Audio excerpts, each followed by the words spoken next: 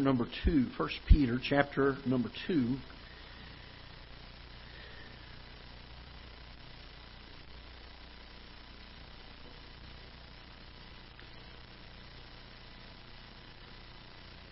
I believe there are two main reasons why the Bible was given to us by God. There are certainly many reasons I think that could be added to these, but I think they would all fall under one of these two categories.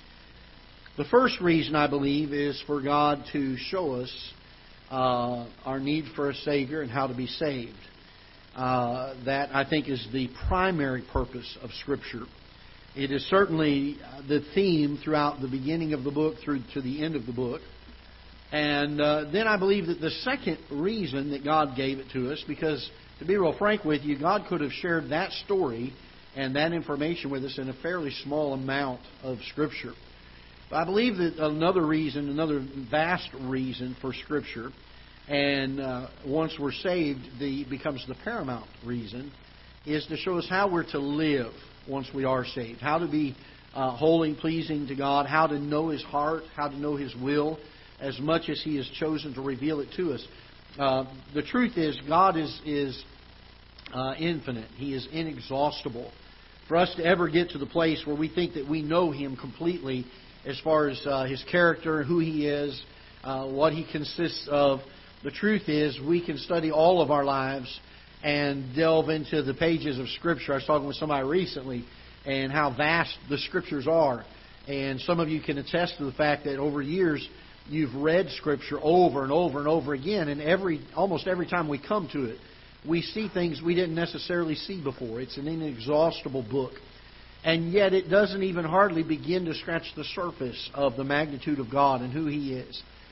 And so I believe it's there to help us to know how to be pleasing to Him and to know as much of the mind of God as He has chosen to reveal to us through His Word. If we understand Him and know Him, at least to the degree that we're capable to understand and know Him, I believe it'll help us to live the way we ought to live. And I believe that's why we have the type of... My phone's talking to me. I believe that's why God has given us Scripture in addition to knowing that we're saved and on our way to heaven. And so we're going to take a few moments this afternoon to take a look at some things that I believe are given by way of instruction. I was talking to some folks recently, and all of the Scripture is profitable to us. There's always something that is profitable. We don't take time to study and read through the genealogies often in church, but even in the genealogies, there are things there that are profitable to us. And so we want to take a look in 1 Peter, and we're going to read in chapter number 2 just one verse of Scripture. And he talks about the fact that Christ is the chief cornerstone and was set... The Bible talks about the fact that the builders disallowed it and became a stone of stumbling and a rock of offense to them which stumble at the word, being disobedient. And to be honest with you, a lot of folks that are unsaved don't quite understand God. It's hard for them to know and to make sense of Jesus and what He's all about. You don't believe me? All you got to do is talk to a few people that are unsaved and hear what their thoughts about Jesus are, and they are nothing to what the Bible describes Him about. They just don't understand Him. They don't have that light yet. They've not understood those things. And He becomes a rock of offense and a stone of stumbling. Nobody likes to be called a sinner, and a lot of lost people get offended at that somebody would come out and have the audacity to say that they're sinners and they're lost. And so he talks a little bit about this. And in verse number 9, he changes gears and he switches the focus off of who Christ is to who we are. And he says this in verse number 9.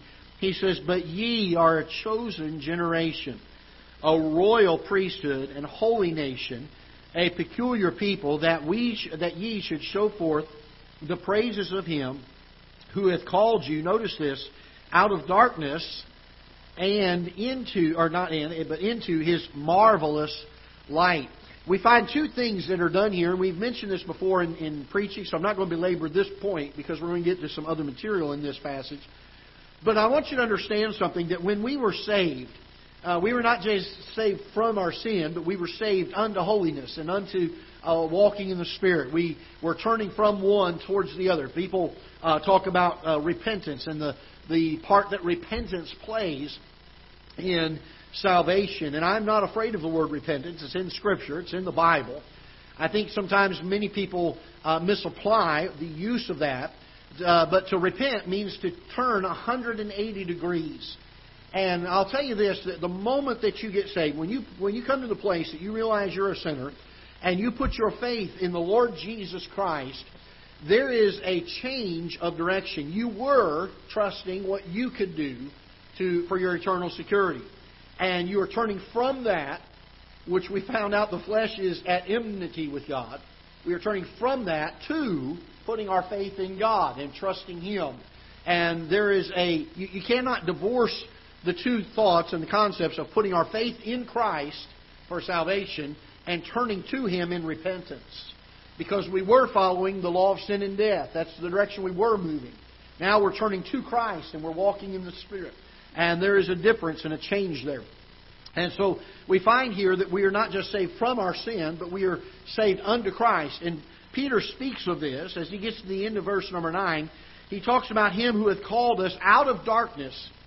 But that wasn't all that God did. If all God did was get the darkness out of our life, then there would be a void, there would be a vacuum, something still missing. And so He didn't just save us out of darkness, but He saved us into His marvelous light.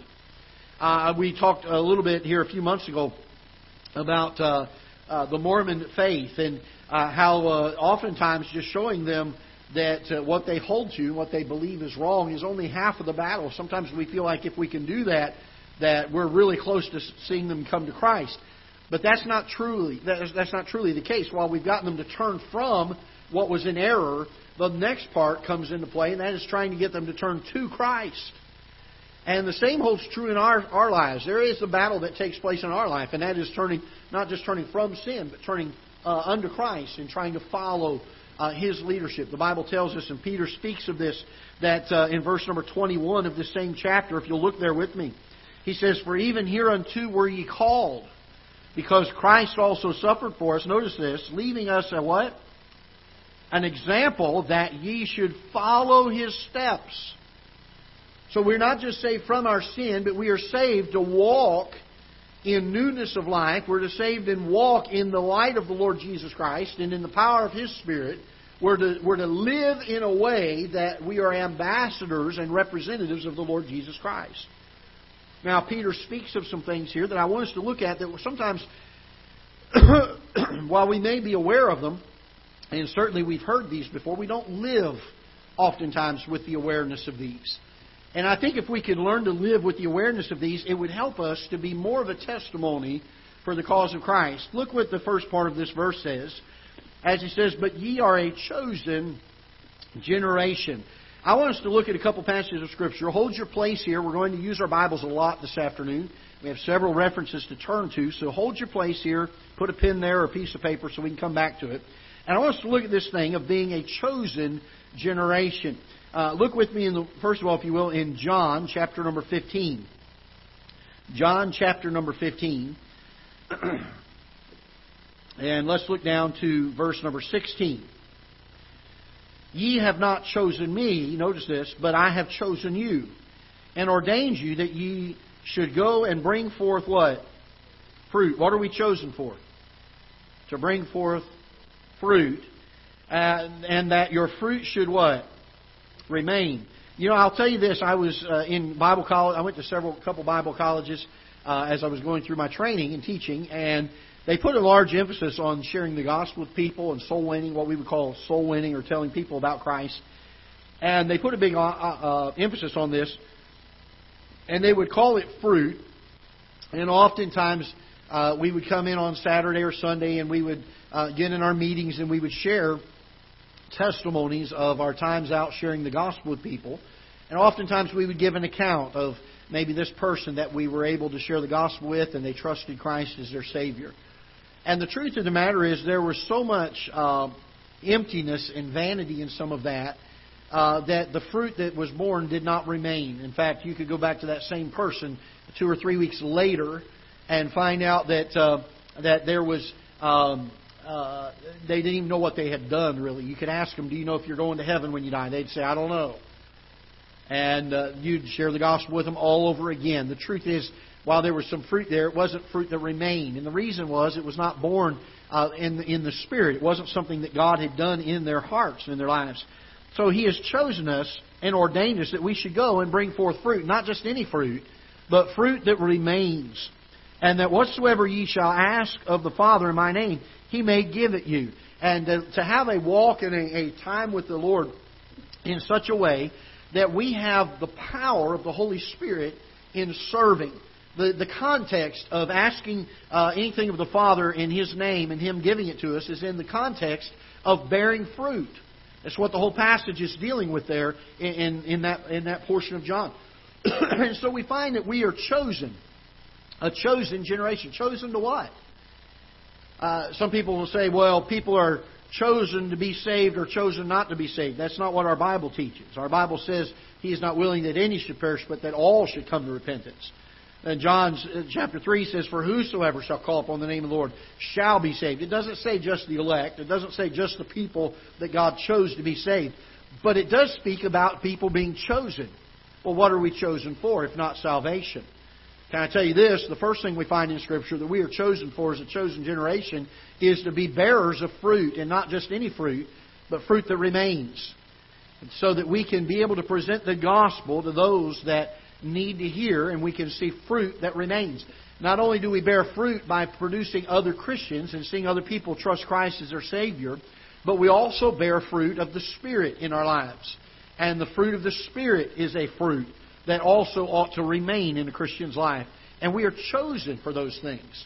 These are things that God has set us aside for. He's earmarked us. He said, this is what I'm designating you as a child of God to do.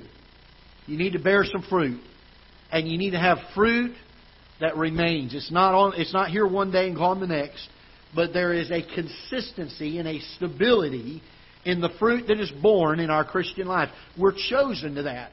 Notice with me also in Ephesians, you go to the book of Ephesians, chapter number 1. Ephesians, chapter number 1. Look in verse number 4 with me, if you will. According as He hath chosen us in Him before the foundation of the world, that we should what? Be holy and without blame before Him in love. Well, we just had a message on this, so I'm not going to re-preach this message. But we are chosen to bear fruit, and fruit that remains. Secondly, we are chosen to be holy. We are chosen to live a life that is above reproach. We are to find the heartbeat of God in Scripture, and we are to throw ourselves willingly and diligently, and can I even use the word fervently, towards holiness. This is something we don't teach a lot about today. A lot of our churches just kind of wash over the whole holiness thing. Because it's a battle, isn't it? It's hard to accomplish in life. It's something that we come to church, and if the preacher preaches on holiness too often, we just are frustrated at it because we're not succeeding at it. The truth is, we are called and we are chosen, the Bible says here, as a chosen generation. We are chosen to bear fruit. We are chosen to be holy. I want you to notice also in 1 Corinthians chapter number 1. 1 Corinthians chapter number 1, if you will, in verse number 28. 1 Corinthians chapter 1 and verse number 28. Let's go back and let's go to verse number 23. We'll work our way into it. But we preach Christ crucified. Unto the Jews a stumbling block. Kind of sounds like what Peter was talking about here.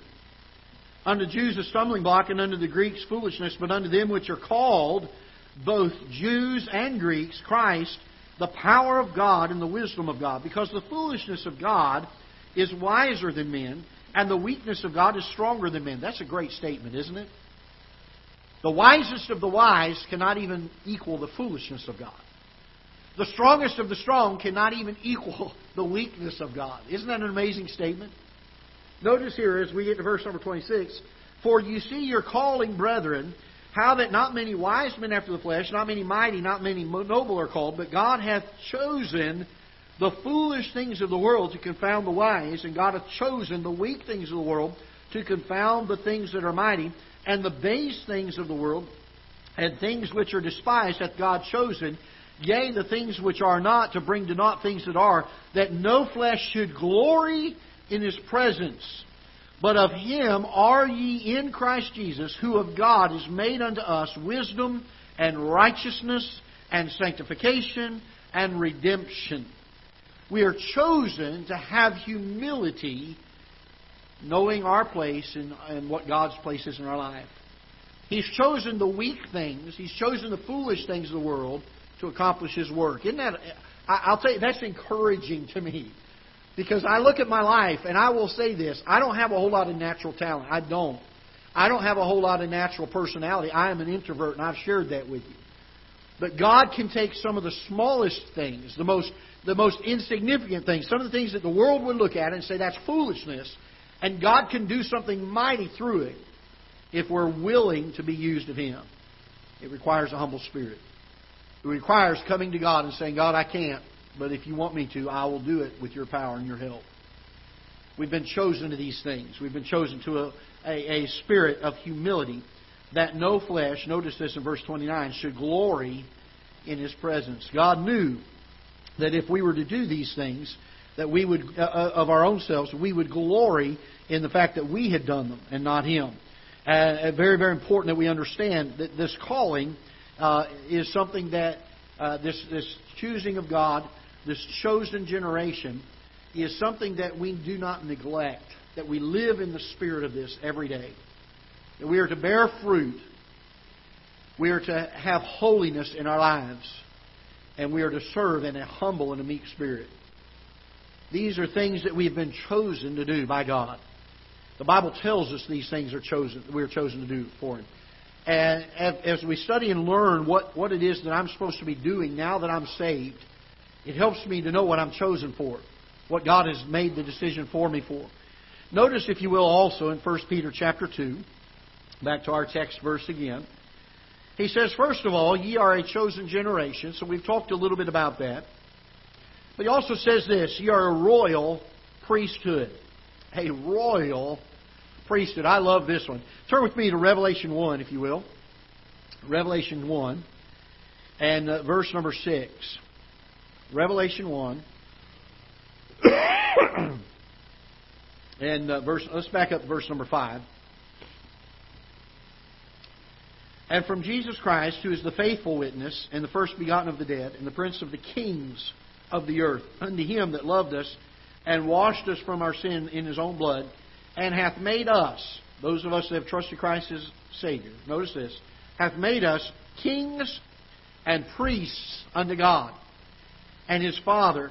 To Him be glory and dominion forever and ever. Amen. We've been made kings and priests. How in the world have we been doing that? How have we been able to accomplish that? Well, I'm thankful that I no longer have to come to the Lord through a priest, a human priest. I'm thankful that Christ is my high priest. I can come directly to the throne of God. I can pray directly to Him. But in the position of a priest, one that is a leader of religious things, that is to express things and try to teach and lead the people, you and I as believers are to be an example. We're to be those that proclaim the Word of God to others. We're also kings, the Bible says. And look with me, if you will, in Galatians chapter number 4. And I love this. Galatians chapter number 4. And look in verse number 5. Galatians chapter number 4. Let's go back to verse number 4. But when the fullness of time was come, God sent forth His Son, made of woman, made under the law, to redeem them that were under the law, that would have been us, that we might receive the what? Adoption of what? Sons. When I trust Christ as my Savior, the Bible says, and them gave you power to become the sons of God, even to them that believe on His name. The fact that you and I become a child of the King. We become part of the royal family, if you will. We get to inherit the things that God has for His children. You and I are royalty. Can I encourage you in this? We ought to act like it. We represent the King. I remember when I was a kid, every once in a while as a teenager, when I got my driver's license, I'd want to go out and with my friends, and we would hang out. We'd do stuff. We didn't always know what we were going to do, but we were going to do something, And we'd go out and then we'd try to figure out what we were going to do, and that always got us in trouble. But I never forget, oftentimes when I would leave the house, my mom or my dad, whichever one saw me last before I went out of the house, would often say, remember whose kids you are. Remember who you represent. And by that they were saying, listen, there's a testimony. My dad was a pastor in the town. People knew him. They knew his testimony. They knew his mindset on things. And I was one of his children. And whether I liked it or not, my conduct reflected on him. Can I encourage you in this? You and I are the children of God. And whether we like it or not, our conduct reflects on him. Very important that we understand this. We've been made kings. We're part of the royal family. We've been adopted into the family of the Lord Jesus Christ. All of the resources of God are at our fingertips, are at our disposal. We get all the wonderful, wonderful inheritance of a king and a prince. Look with me in 1 John chapter 3. 1 John chapter number 3. And let's look in verse number 1. Behold, what manner of love the Father hath bestowed upon us, that we should be called the sons of God. Therefore the world knoweth us not, because it knew Him not. Beloved, now are we the sons of God, and it doth not yet appear what we shall be. But we know that when He shall appear, we shall be like Him. For we shall see Him as He is. I'm telling you, I'm looking forward to that day. To be a child of the King, a child of the King. With Jesus my Savior, I'm a child of the King. I'm looking forward to the day that my Father, my Heavenly Father, comes back. I miss my earthly father. I saw a picture of him the other day. He had a birthday this past week in heaven. And was missing him greatly.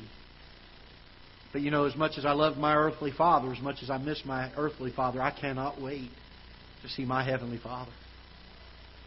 That moment where we are united with Him. Oh, what a joy it will be.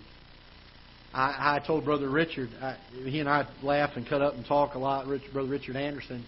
I was talking to him one day. I said, Brother Richard, you're a rich man. He's like, oh, no, I'm not. You know how Brother Richard is, I said, Brother Richard, you're a child of the King. I said, man alive, you got all this. People don't know it. You are independently wealthy. And we got to talking about that. And before long, he and I were rejoicing in that fact that he and I are children of the King. Can I tell you this? We need to act like it. We're royalty. We're not arrogant. We certainly don't go around looking down on people because they're not and we are. We look at them with a broken heart, wishing that they'd come and be a part of the child of the King's family too. But can I tell you this? We need to learn to act like one. We need to learn to act like a child of the King. We represent the Lord Jesus Christ. Once again, if you will, turn back with me to our text passage again. 1 Peter chapter 2, verse number 9. He says, you're a chosen generation, a royal priesthood. Notice this, he says, a holy nation. And holy nation. Look with me in Deuteronomy chapter 1, back in the Old Testament. Deuteronomy chapter number 1, one of the first 5 books of the Bible. Deuteronomy chapter number 1. By the way, if you were in Sunday school a couple of weeks ago, you learned that we call those first 5 books the Pentateuch, right? So, Deuteronomy chapter 1. Look with me in verse number 6. The Lord our God spake unto us in Horeb, saying, Ye have dwelt long... I'm sorry, I got the wrong verse here. Deuteronomy chapter 6. Where am I at?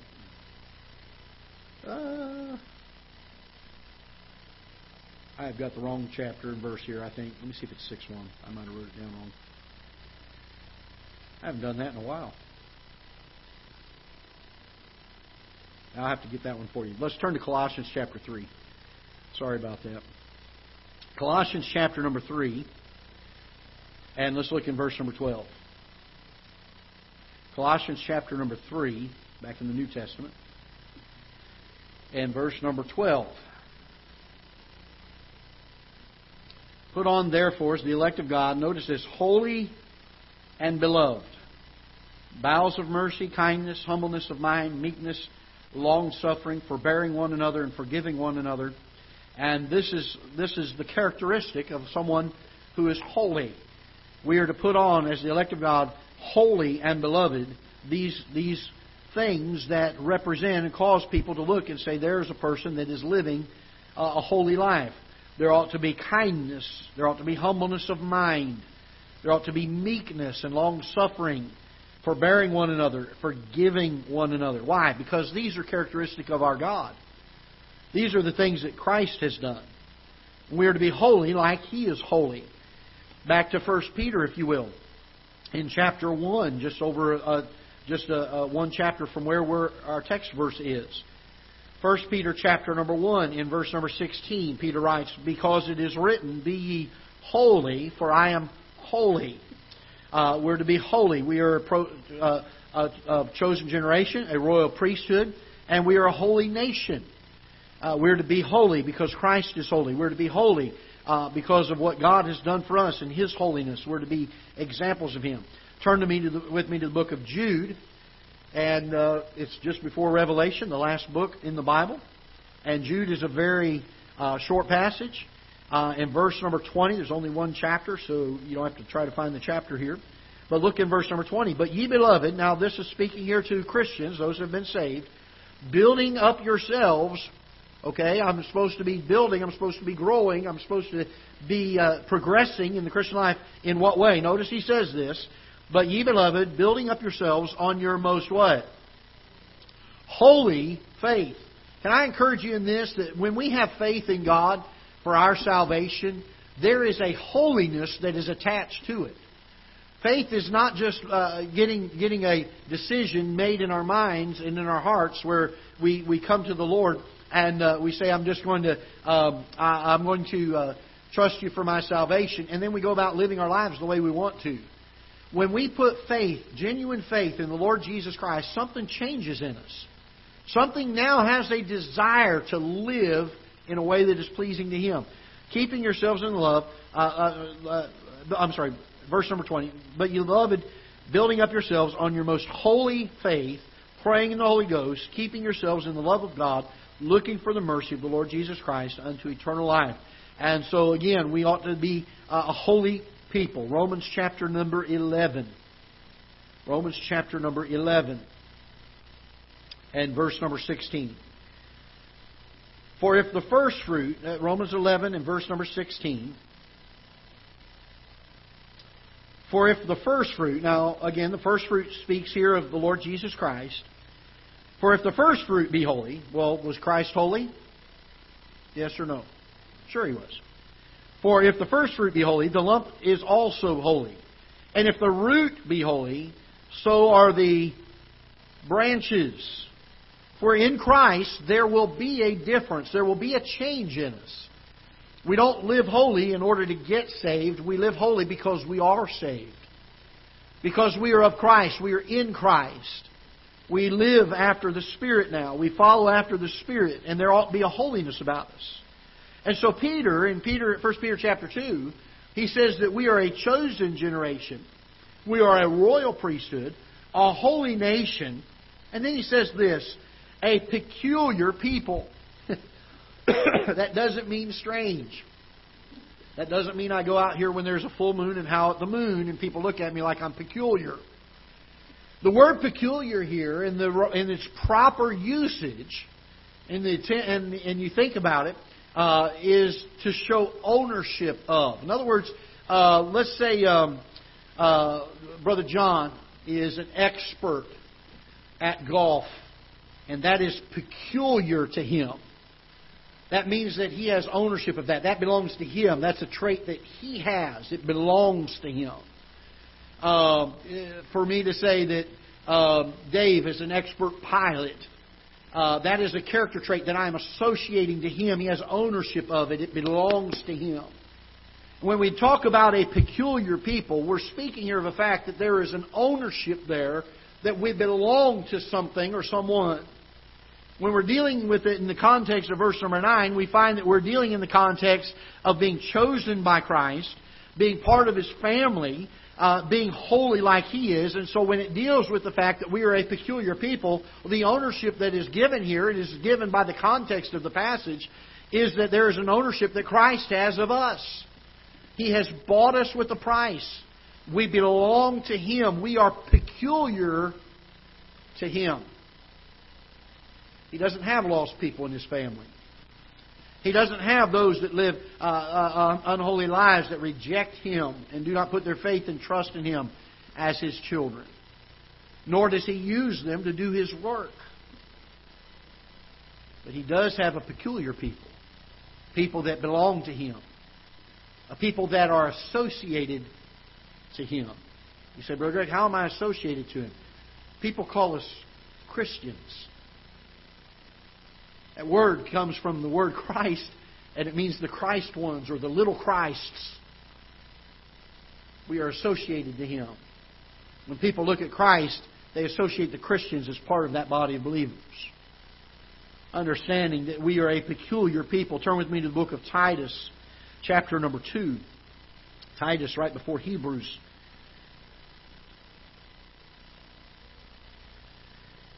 Titus, chapter number 2.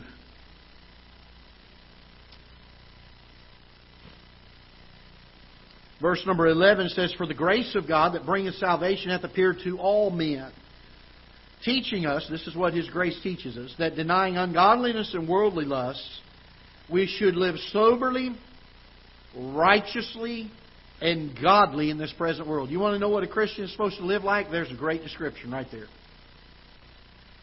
Looking, this is our attitude, looking for that blessed hope and the glorious appearing of the great God and our Savior Jesus Christ. So we're to live this way, looking for His return. Notice he says this, who gave Himself for us that He might redeem us. What does the word redeem mean? To buy back. Implies ownership. It used to belong to Him. It wasn't there for a while, and then He purchased it again. He bought it back.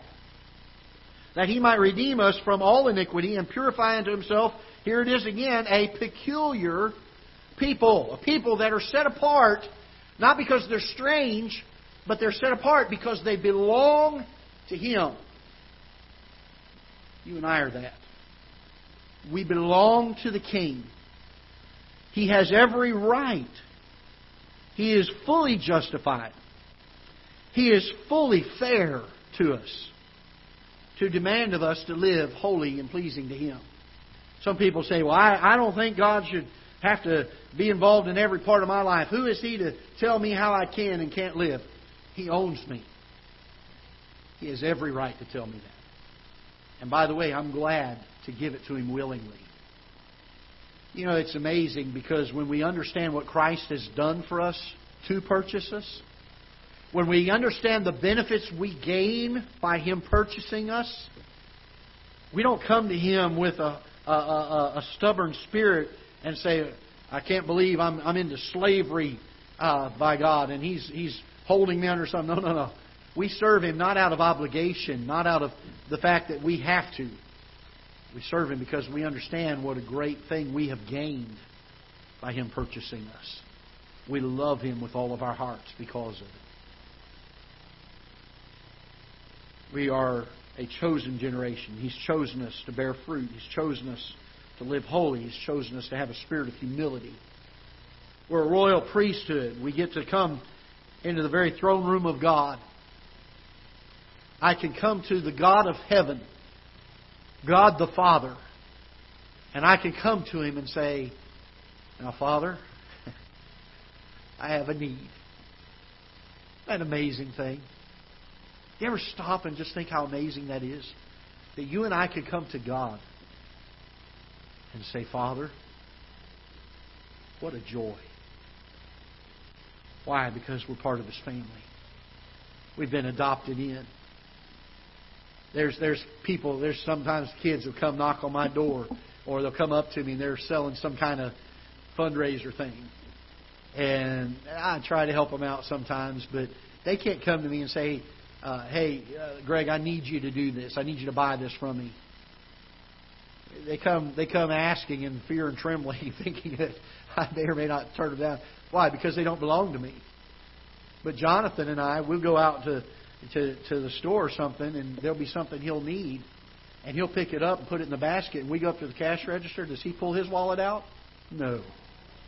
Does he offer to pay? No. Why? Because He expects me to.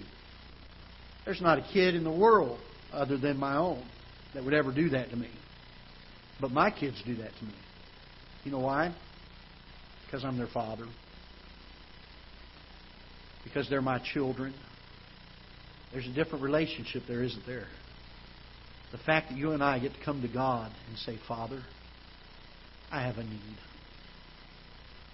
Will you meet that need for me? Well, what a thought.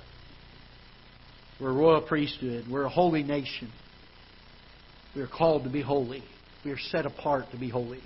We're to be examples of Him. Because we are royalty, we need to live like it. And then we are a peculiar people. Can I encourage you in this? We need to live every day aware. Not just knowing these things, but aware of these things. If we can live in light of the awareness of these things that we're to be following now that we're saved, it would drastically change the way we live. It would cause us to live in a way that is pleasing God. It would cause us to have a testimony for the Lord Jesus Christ. It would cause us to live holy. It would cause us to purpose in our hearts, I'm not going to defile myself. Why? Because I'm a child of the King. Because I've been chosen. Because I have been commissioned to be holy. He's given me His example. We need to live not just knowing these things, but conscious of these things, aware of these things, with them always on the forefront of our minds. The Bible, I believe, was given for two reasons. To show us how to be saved, our need of a Savior and how to be saved. Secondly, it was given to us to show us how we're to live once we are saved. What we're supposed to do in our walk, in our relationship with God.